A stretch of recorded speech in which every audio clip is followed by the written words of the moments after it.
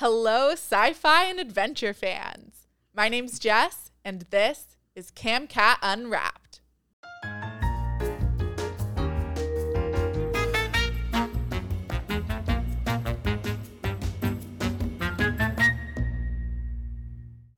You've been listening to Intergalactic Exterminators, Inc. by Ash Bishop, which is an Audie Awards 2023 finalist for Best Science Fiction Audiobook.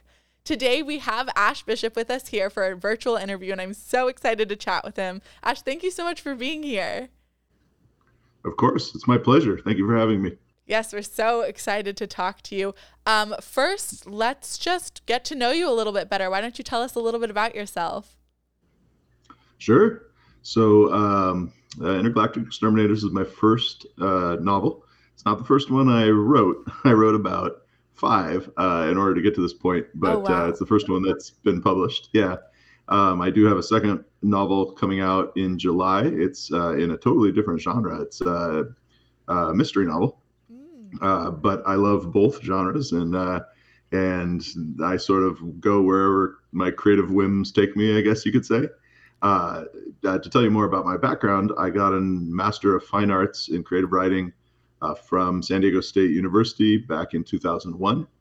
And so I started writing around that time and didn't complete my first novel, I want to say, until like 2005, maybe. I wasn't in a huge hurry, and I was becoming a father and finding a teaching career and things like that.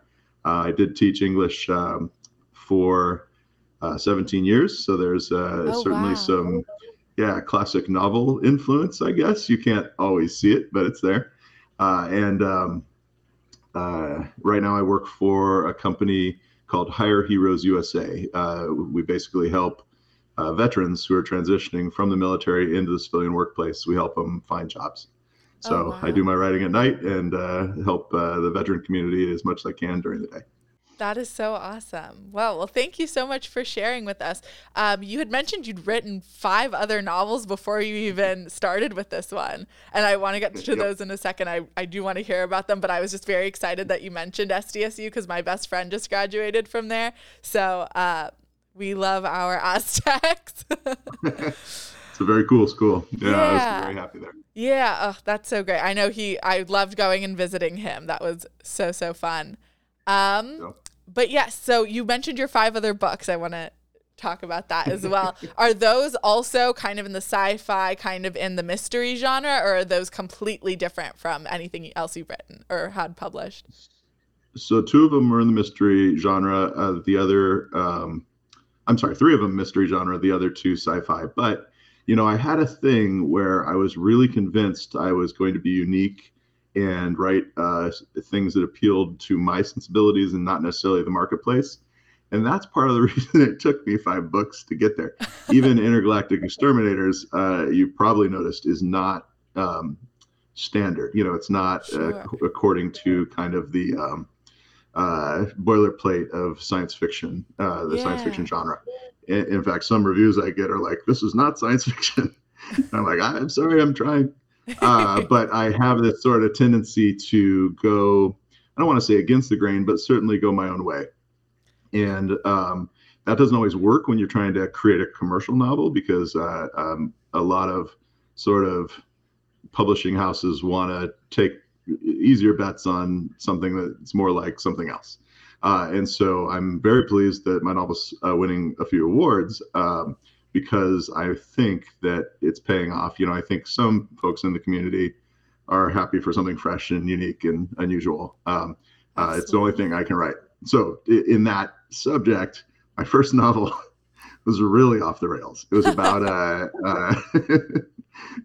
guy. He was a Wall Street investment banker on the top of the world, rich, and he gets murdered. He's into some sort of shady business, and he gets murdered. And he wakes up right after his murder in utero, in a woman's stomach, basically as a baby. Oh. So he has all his old memories. So he's still this kind of obnoxious, cocky investment banker. but he's a baby now. He's born and then he's raised and he's going through all these sort of humiliations of being a baby.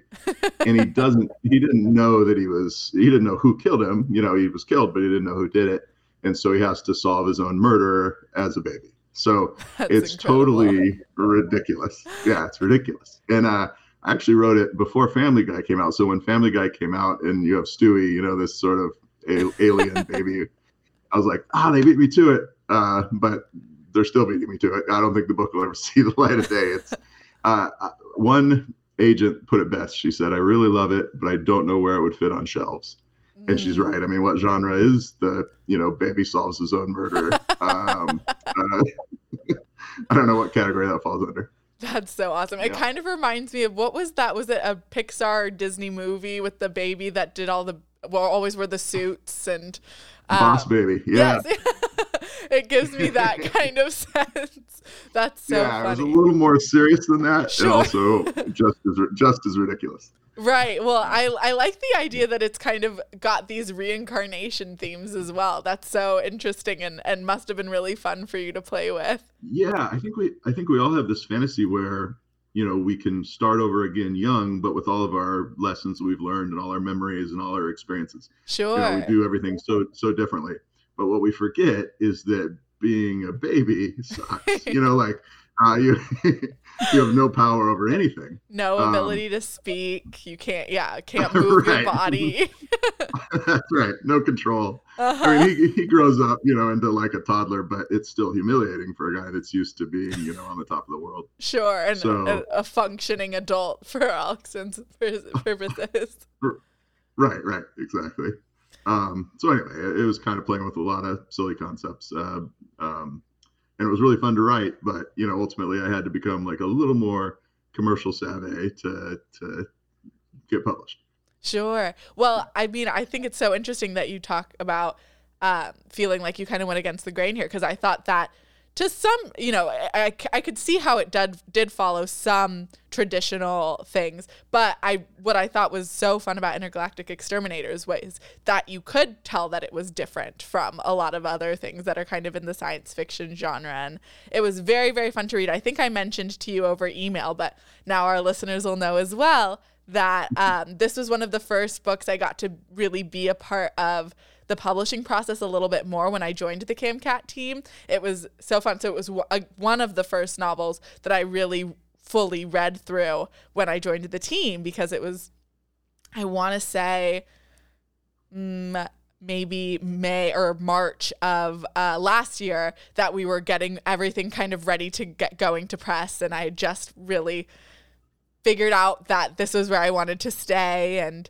it was just such a great introduction to officially being a member of the team. So that was a lot of fun for me to kind of step my foot into CamCat stuff. But Cool. speaking of science fiction and things that you were kind of circling but trying to not be exactly like everything else you see, what is your connection to the science fiction genre? So I like all genres. I had an old teacher that called me a student of the world, and he really recognized that I just like everything. I read a lot of manga. I read a lot of American comic books. I read a lot of European comic books. I read a lot of mystery novels. Everything. Like literally anything I can get my hands on, that appeals to me. And part of what I'm kind of looking for is something that I don't recognize, something that I'm not familiar with. And so when I talked about going against the grain, part of that is because I consume so much storytelling, so many different types of storytelling, that I start to kind of recognize how things are going to go. Oh, I Sure. know how this is going to end. I know what's going to happen next. Oh, that guy's the killer. And so I'm always looking for something that's kind of new and interesting and is going to actually surprise me. And I think sci-fi is probably the best at that. For one thing, it sticks with like some very familiar tropes, some stuff that you just have in every book, and you love it. It's comfortable, it's comfort food. At the same time, there's like a real sort of, I don't want to say nihilistic, but certainly adult element to the science fiction genre when it's good, I think, where everything is kind of sad and um, uh, human life is worth a little bit less maybe than it would be in other genres. Maybe not than mystery genres, but certainly say fantasy or something like that. People are replaceable, and there's a lot of machines sort of doing the job of mankind, and a lot of our fears as society are playing out. Our fears of the future are playing out in our imaginations in science fiction. So Sure. what I love about it is you've got this comfortable, fun, familiar stuff blended with these really heavy, serious issues. And you'll see that in Intergalactic Exterminators. I mean, it's a goofy novel, a lot of silly stuff. But, not being able to afford your father's medical bills because, the capitalist society doesn't run things that way, that's terrible. Right. And I wanted to find a genre that could sort of allow the silliness and the playfulness and the fun at the same time as allow the emotional beats to really resonate and matter to the reader. Sure. Well, and like you'd said before, if you want to be surprised by the book that you're writing or reading, sci-fi is a really great genre for that too, because yes, it can hit the emotional notes, it can hit the silliness, but also I think to some extent, in a similar way to like fantasy, you're getting to kind of bend the rules of our current reality. So what isn't surprising about that? And how far can you bend them where it's still a believable ending, which I think in this case, it was so within the world that you created that everything tied up the way that it did. So it was, again, just a really fun thing. And it had those elements of surprise too. So it was very, very fun read. Would you say, oh, sorry. Oh, sorry. Go ahead. No, go for it. I was just going to say there's a science fiction novel that I love by Philip K. Dick called Dr. Blood Money. And the first third of the book, it's just about this uh, salesman. He's selling stereo equipment, and he's got just sort of normal problems in his life. He doesn't like his boss, or he has trouble sort of dealing with customers. And then there's this nuclear event, and the whole rest of the book is about him surviving the new reality, post-apocalyptic. And I guess you could probably see the influence of that in my book a little bit, where you've got this character living this very normal life, and then he makes this sci-fi discovery that kind of careens him off course into a larger world, not totally separating him from the smaller world that he came from either, though. Sure. Well, that actually is a perfect segue to what I was going to ask, which is, in what way do you feel, or do you feel like maybe there are books that you've read or things that you've experienced or people that you've met who influenced your book? Yeah, for sure. I mean, like I said, I consume a ton of literature and actually just a ton of everything. When I'm writing dialogue, I have to consciously not hit the same dialogue beats as The Princess Bride. So I've seen The Princess Bride so many times. It's like, here comes, the Dread Pirate Roberts. You have to kind of realize how much of your own brain is a sponge of so many different things. So I wouldn't say there's one thing that leads to it. I really, really love the humor of Don DeLillo. I love his dry humor. I really love the way Philip K. Dick takes the everyman and turns him into not quite a hero, but at least a protagonist. Sure. I love the sort of spectacle of manga, sci-fi manga. So yeah, that all blends in, and that's kind of that's the postmodern world we're living in, where we're exposed to so many different types of literature. It's not like I'm just literature and entertainment. It's not like I'm just picking up, one instrument. I'm picking up all the instruments, or at least enjoying the music of all the instruments. Yeah. As far as people goes, my wife is definitely there in the book. Nina loves romance novels. My wife reads them all the time. Hopefully she won't hate me for that, but for saying that on camera. But those book titles that are in there, the romance book titles, those are in our house. I found them and picked them up and put them in the book. So there is a little bit of that in the characters. Everybody I meet is, I guess you could say, fair game. Sure. I was so curious just because you'd mentioned earlier about teaching for 17 years, which is so, so cool. Did you feel like the things that you were teaching about were in line with the things that you were interested in as well?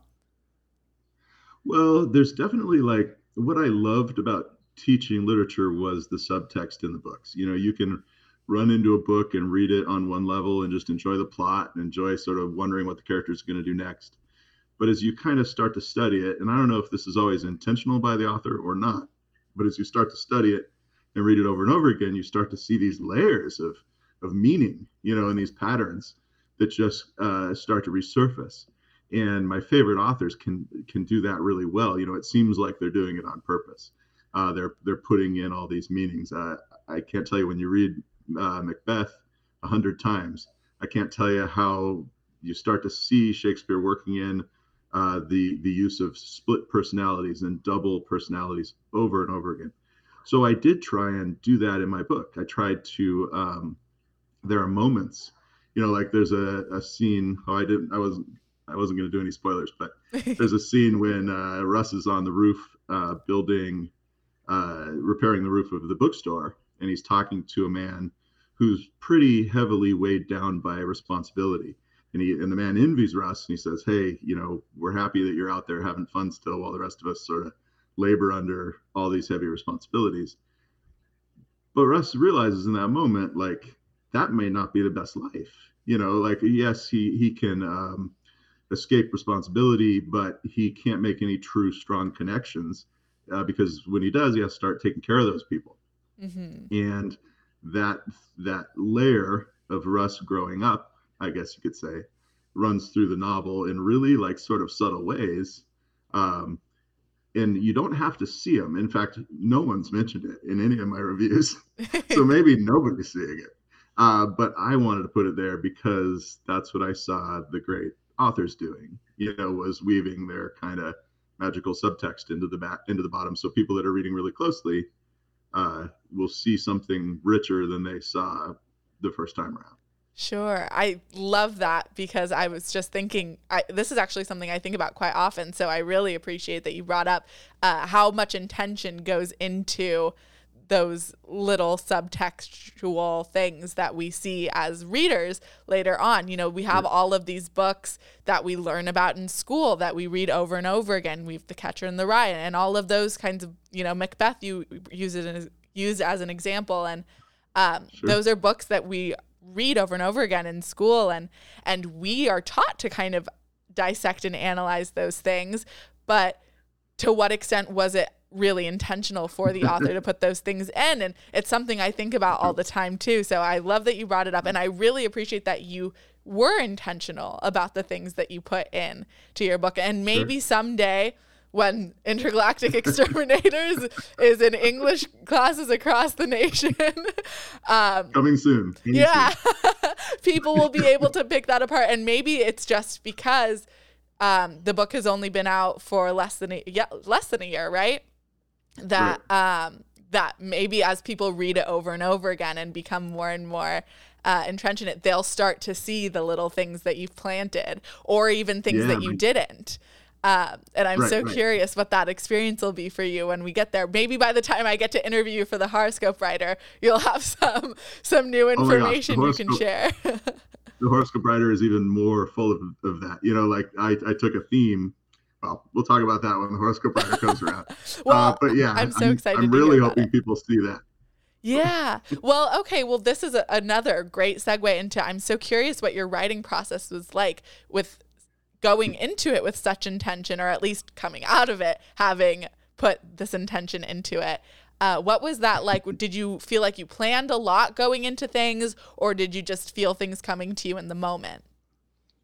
No, so it's not part of the planning, certainly. I've tried to plan really hard. Like I bought a couple books on planning. I bought Save the Cat, which all the other writers are reading. And I was like, okay, this time I'm going to plan and save myself a lot of trouble, because when you don't plan, you end up erasing a lot. You know, you kind of write yourself into a corner and you think, oh, wait, this isn't going to work. And you got to go backtrack. Sure. And it just takes a lot longer. Yeah.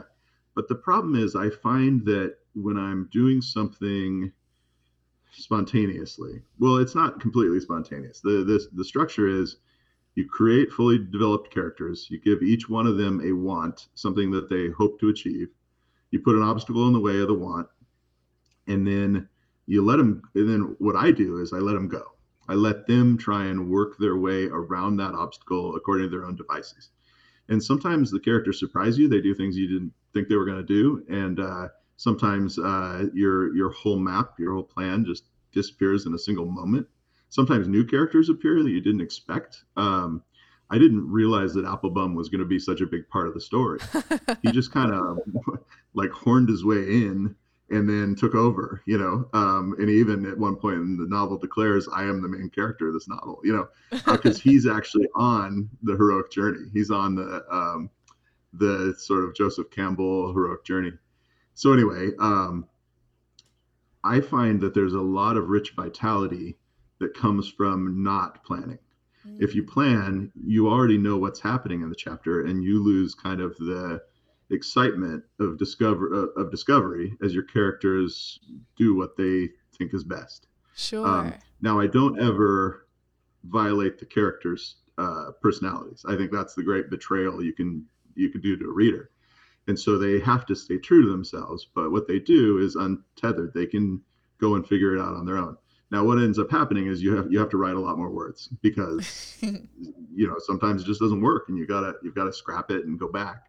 But I don't want to ever lose the excitement, I think, that comes on the page from me being excited as the writer, not fully knowing what's going to happen. Sure.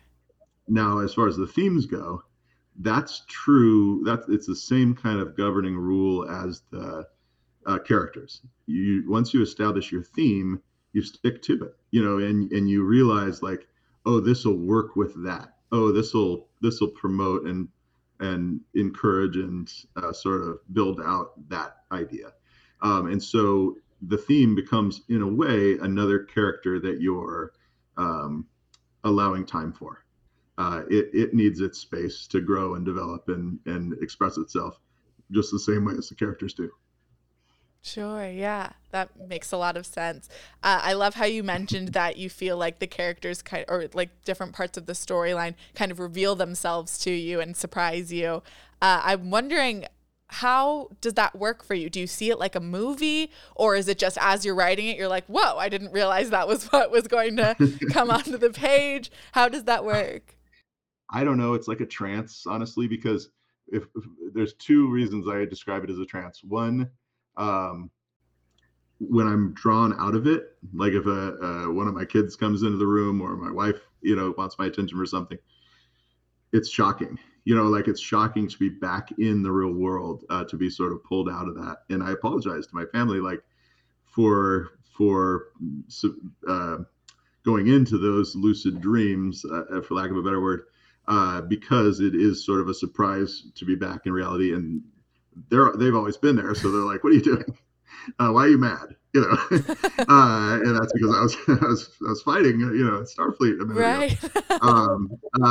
And so yeah, it is a little bit like a trance. And the other reason I would describe it as that is because when I go back and reread my work, sometimes I don't recognize it. Like I'm sort of laughing at the jokes and seeing moments that I didn't fully remember happening. So I don't know how to describe it without sounding like a space cadet, but like you're entranced. It definitely is.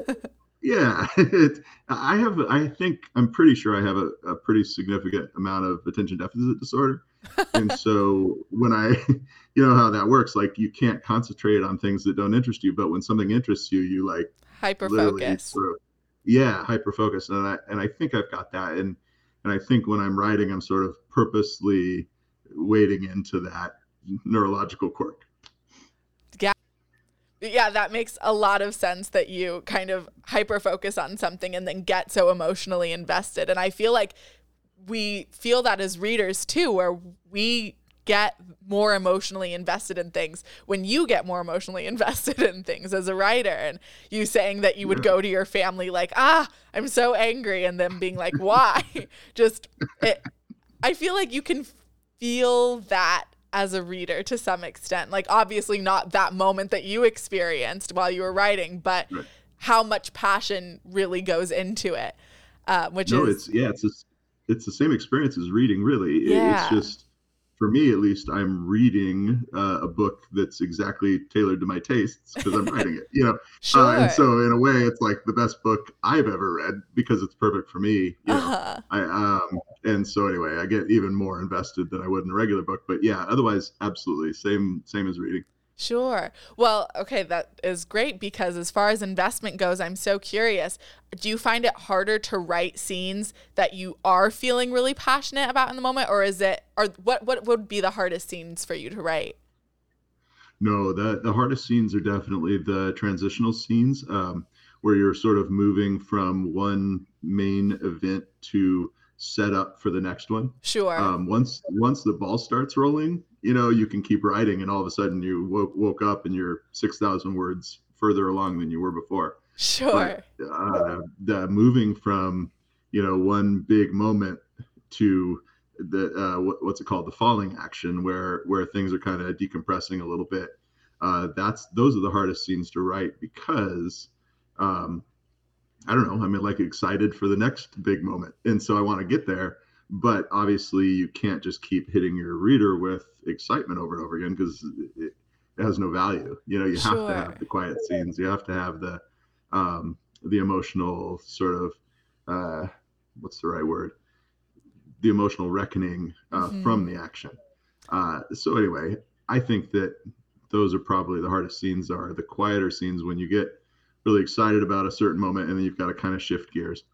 Sure. Actually, you're not the first person to say that those are a little bit harder to write just because you are so excited about the big moment that's coming, but you can't just brush past it. You've got Right, to keep going, right, and right. really let people sink into, okay, here is how we're getting from point A to point B. That That's right. all of that about Yeah. it being about the journey.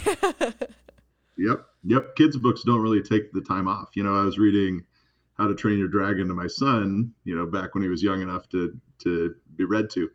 And it was just like each chapter was this thrilling experience over and over again. And he Mm. loved it. And so did I with my ADD.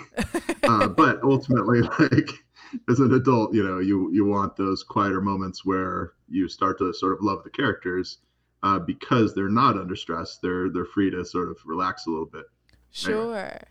Sure. Well, yeah. just talking about how exciting it is to do the kind of bigger moments and how maybe it's a little bit harder to do those transitioning scenes that are a little slower. Do you feel like you have to do a lot of research to get into those kind of transitioning where, okay, I'm really emotionally investing in this now, or completely on the topic of research, but completely separate from that? Um, a lot of sci-fi elements here. Did you just completely create this world, or did you feel like you were drawing research upon other things?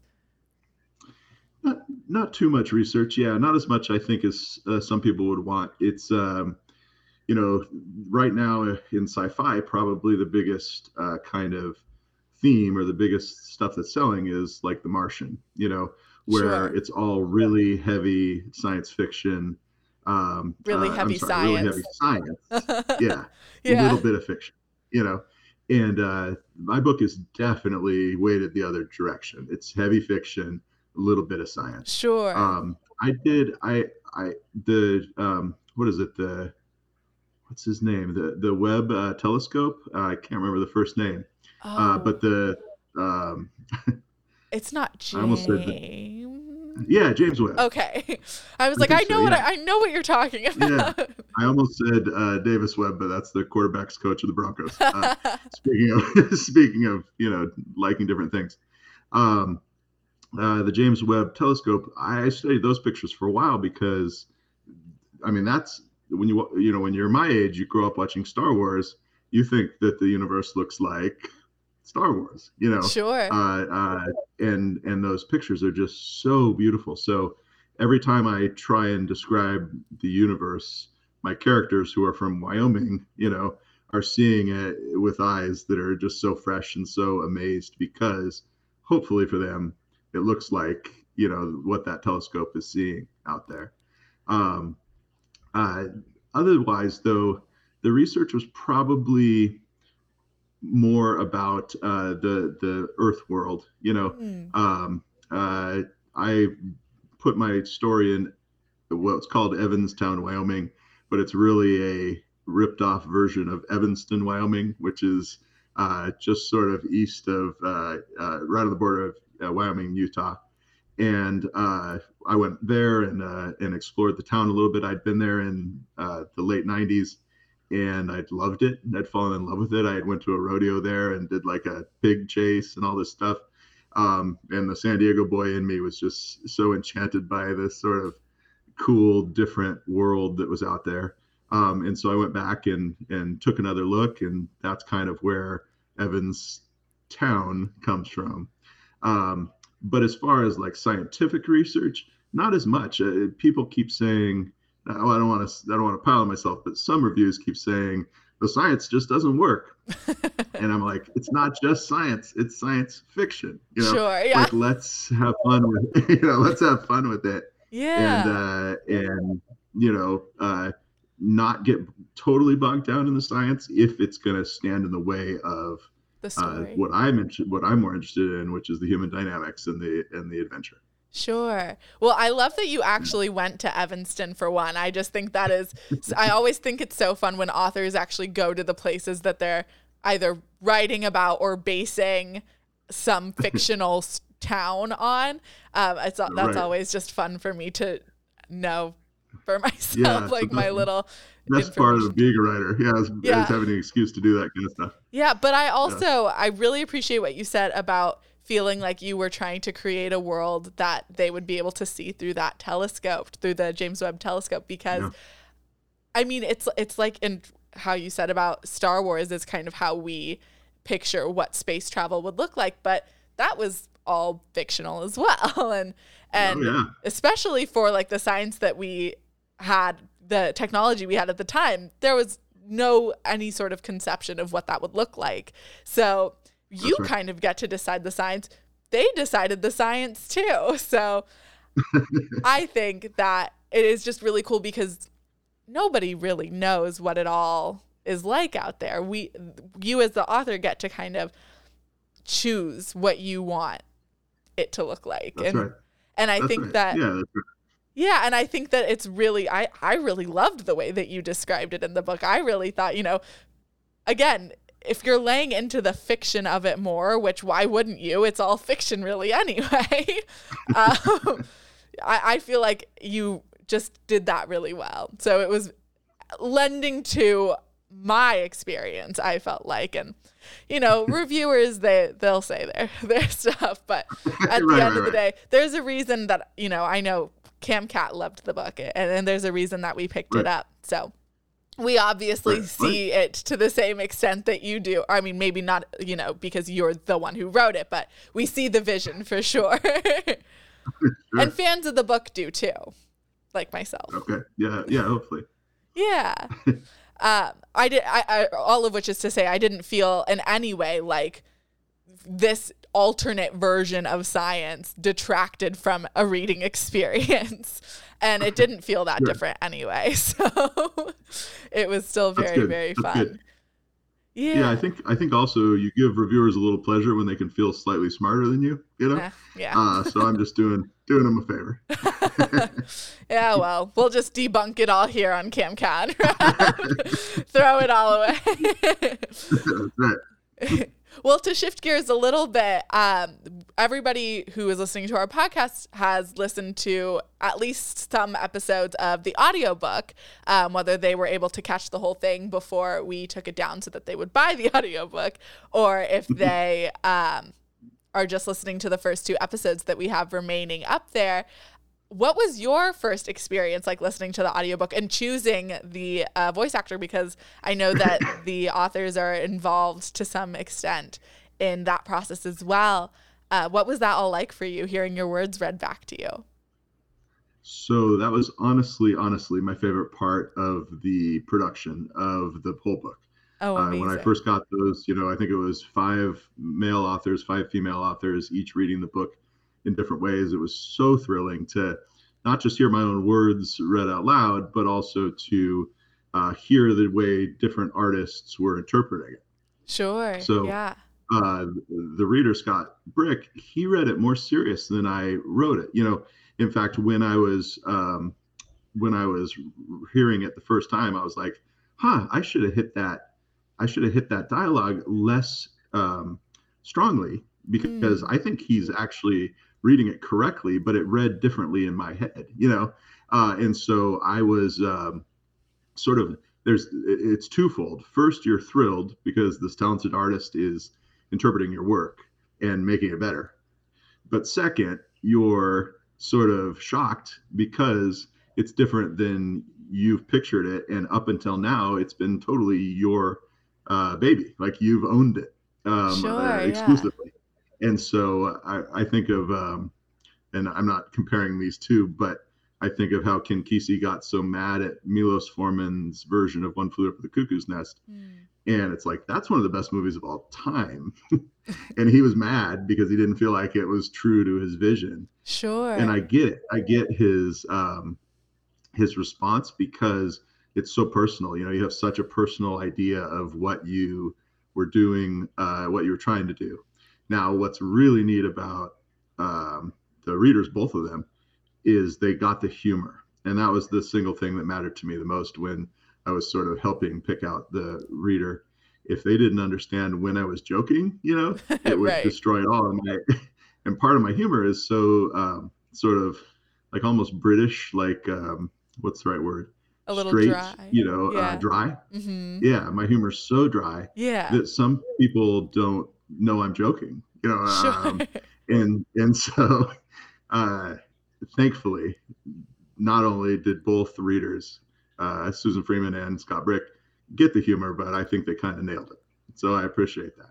Oh, that's so awesome. I imagine it must be so interesting to really get to see that through a different perspective and to hear it read back to you and think, oh, I didn't think of it this way as I was writing it, but I love this take on it because, I mean, I just feel like consuming your own book as though you were a reader, like there isn't really another way to do that possibly, and other than this medium where Right. for the first time you're not the one telling the story. It's, I mean, you are, but in a very different sense, where Right. these narrators are the ones who are really getting to tell you how they hear it in their heads. So I imagine Yep. that just is a really cool experience to hear your own words read back to you, but for them to have the twist of how your readers are likely reading your words. Yeah. It's both like scary and thrilling. Yeah. Sure. And I'm sure, as you said, the parts where you were like, oh, they got my dry humor here, it was probably really reassuring for you too, is like, okay, if they can get it, the readers are going to get it. That's right. That's That's right. so Yeah. great. Otherwise, they're going to be really angry if they don't get it. Just the jokes flying over their heads, not making any Right. sense. Right. That's so great. Well, on the topic of other forms of media that you can use to consume your book, we love to ask this question at CamCat Unwrapped. If your book were to be made into a movie, do you have any ideas of who you might cast? Absolutely. So I was asked this question once before online, Okay, and so I already had a chance to consider the answer. perfect. So I really like Joe. I think it's Joe Carey from Okay, Stranger Things. He plays Steve Harrington. yeah, He has like the perfect balance of like goofy and false serious. confidence, which is also called buffoonery, and charisma. Mm, And so that I don't know if maybe it's because I grew up watching all these great falsely confident heroes of the 80s, and I kind of carry that into my book, and they're doing the same thing with Stranger Things, maybe, or maybe he just happens to hit the vibe just right, but definitely him for Russ, right age as well, I think. Um, uh, I really like, so my actress, my female character is, she's half Iraqi, half Canadian, this which is is for an Nina. unusual, yeah, Nina, an unusual combination.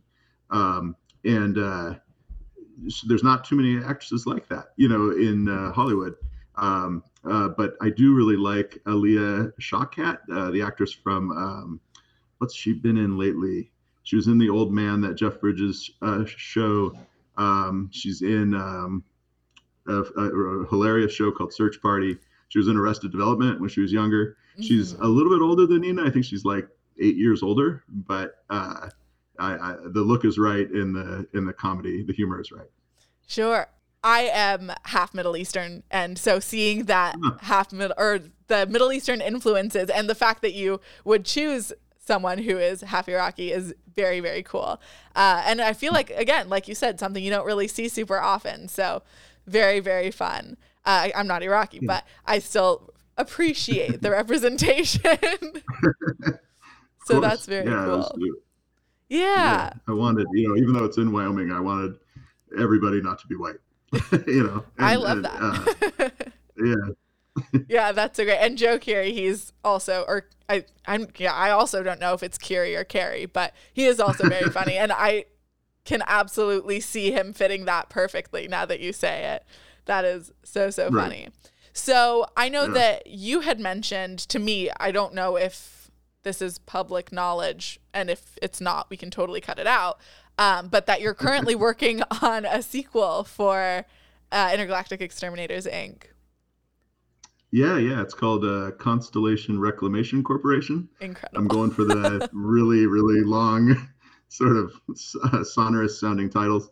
But yeah, basically, two of the characters from Intergalactic Exterminators, two of the minor characters, they start a trash remediation company.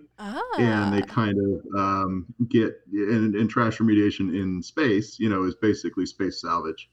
And they get a couple of the characters from Intergalactic, including Russ, to come work for them. And lots of kind of exciting things happen. There is a pretty strong connection to Intergalactic Exterminators. I'm actually a little concerned that I'm weaving them together too closely, because I want each one to be able to be consumed, independently. Sure. But yeah, I've been working on it. I've got a little bit less than 60,000 words, and I'm targeting 80,000. So that one's 100,000. So I'm going to go a little shorter, but I'm targeting 80,000, and hopefully I'll be done, sometime soon. Oh, that is so exciting. And I know that just sequels are always so fun when you get to see, even if it is in a smaller setting, the characters that you loved from the original book being brought up again later and kind of seeing the where are they now situation. So that's always so fun. So that's super exciting. And then the horoscope writer, now is kind of the time towards the end of the interview is when I like to ask more about the other books that you have coming out or in general. So I would love to hear more about this mystery. Sure. So the horoscope writer is about a young man, and this one's in San Diego, so I'm staying a little closer to home. It's about a young man that gets word. He's an Olympic athlete, but the Olympics are over. He didn't win the gold, and he's kind of floating around trying to figure out what to do with his life now. And he manages to get a very small job with a local paper that's barely surviving, and he's writing their horoscopes. And the first night of his work, when he's about to sit down and write his first set of horoscopes, he gets on the newspaper email, he gets a series of predictions that are really highly specific, and most of them pertain to crimes. And there's a warning at the bottom: print these in the paper and one will come true, or ignore them and they will all come true. And he basically ignores them, and then the next day starts to see these crimes unfolding throughout the city, and he can't figure out, at least initially, whether he's doing that in his own mind. You know how horoscopes work. They sort of implant this idea. Sure. And then we carry our own expectations of that idea coming true into the world. And so he can't tell if he's really seeing these things happening, or if he's just kind of forcing the narrative because the idea's already been implanted in his head. But like the placebo one way or the effect. other, Yeah, the placebo effect, or what's it called? The observer Sure. expectancy response, something like that. Self-fulfilling Um, prophecy, all of that. yeah, all those. And basically, how we delude ourselves. The Yeah. reason horoscopes are so darn effective. He starts to kind of see that, and he begins to be curious about who this strange person is that's sending him these predictions, and he starts to investigate. Sure. And so that's where the mystery goes. Oh, that's so awesome. I'm so excited to read that because I know we're going to have you back on the podcast when that comes out as well. So that's very exciting. And that's Yeah, coming this July, right? that's right. July 18th, I think. Oh, so exciting. Well, Yeah. that's so great. And just here you are having all of these different types of books that you've written. I'm so curious what kind of books you're reading right now or what genre of book you're reading right now. Sure, sure. So because I was wading back into the mystery game, I returned to some of my favorite mystery authors, and John D. MacDonald is probably my favorite of all time. He wrote from, I want to say, like 68 to 85, and he has a main character named Travis McGee, and McGee kind of cruises around Florida and solves crimes and is generally awesome. So I'm reading one called The Dreadful Lemon Sky, which is great, and I'm friends with Jonathan Mayberry, the author, and so he released this enormous tome called Kagan the Damned. It's a fantasy about basically a Conan the Barbarian type character, and I'm reading that. And also because the horoscope writer is appearing, not just because, but the horoscope writer is appearing in Marcy McCreary's The Murder of Madison Garcia. I've been reading that, and that's fantastic. It's another Cam Yeah. Cat book, and I've had a Hmm. lot of fun reading that. I'm actually very pleased that my book has a chapter at the end of such a great book. Yeah, that's so great. Oh, well, that's so cool. I really appreciate that you can keep so many different books that you're reading and kind of uh, juggling them. I feel like I'm very That, much a one book at a time person because I just get so invested in it. But I always yeah. appreciate someone who can do multiple at once and still feel like Oh, you're it getting totally depends everything out of it that you on my want. mood. Sure, yeah. Yeah, it depends on my mood, and what I feel like. I'm watching a bunch of TV shows too, so it's kind of the same thing. Just whatever I feel like. That's totally fair. Actually, now that you say that, I do the same thing with TV shows, so I uh, I shouldn't even be one to talk. But Sure. I really appreciated getting to chat with you, and thank you so much for coming on. This has been so much fun. Yeah, of course. Thank you for having me. It's really been a pleasure, and I'm excited about what CamCat's doing with this podcast release, and Thank you. hopefully it allows new people to discover my unusual novel. Yes, well, I had so much fun reading it, and I'm sure our audience is going to love it as well. Before we sign off officially, where can our audience find you?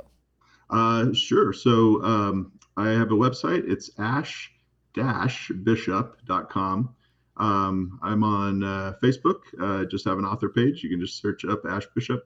And I'm on Twitter, at Ash L Bishop. My middle initial's L, and somebody had already claimed Ash Bishop, so I stuck the L in there. Perfect. Well, great. Well, thank you so much for coming on with us. Of course. Yeah, thank you for having me. And to the listeners at home, you can find Intergalactic Exterminators Inc. and very soon The Horoscope Writer in ebook, audiobook, and print formats on our website, camcatbooks.com, or wherever books are sold. You can find CamCat Unwrapped on all major podcasting platforms or watch us on our YouTube channel.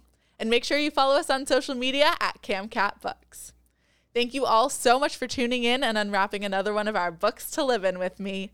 My name's Jess, and I'll see y'all next time here on CamCat Unwrapped.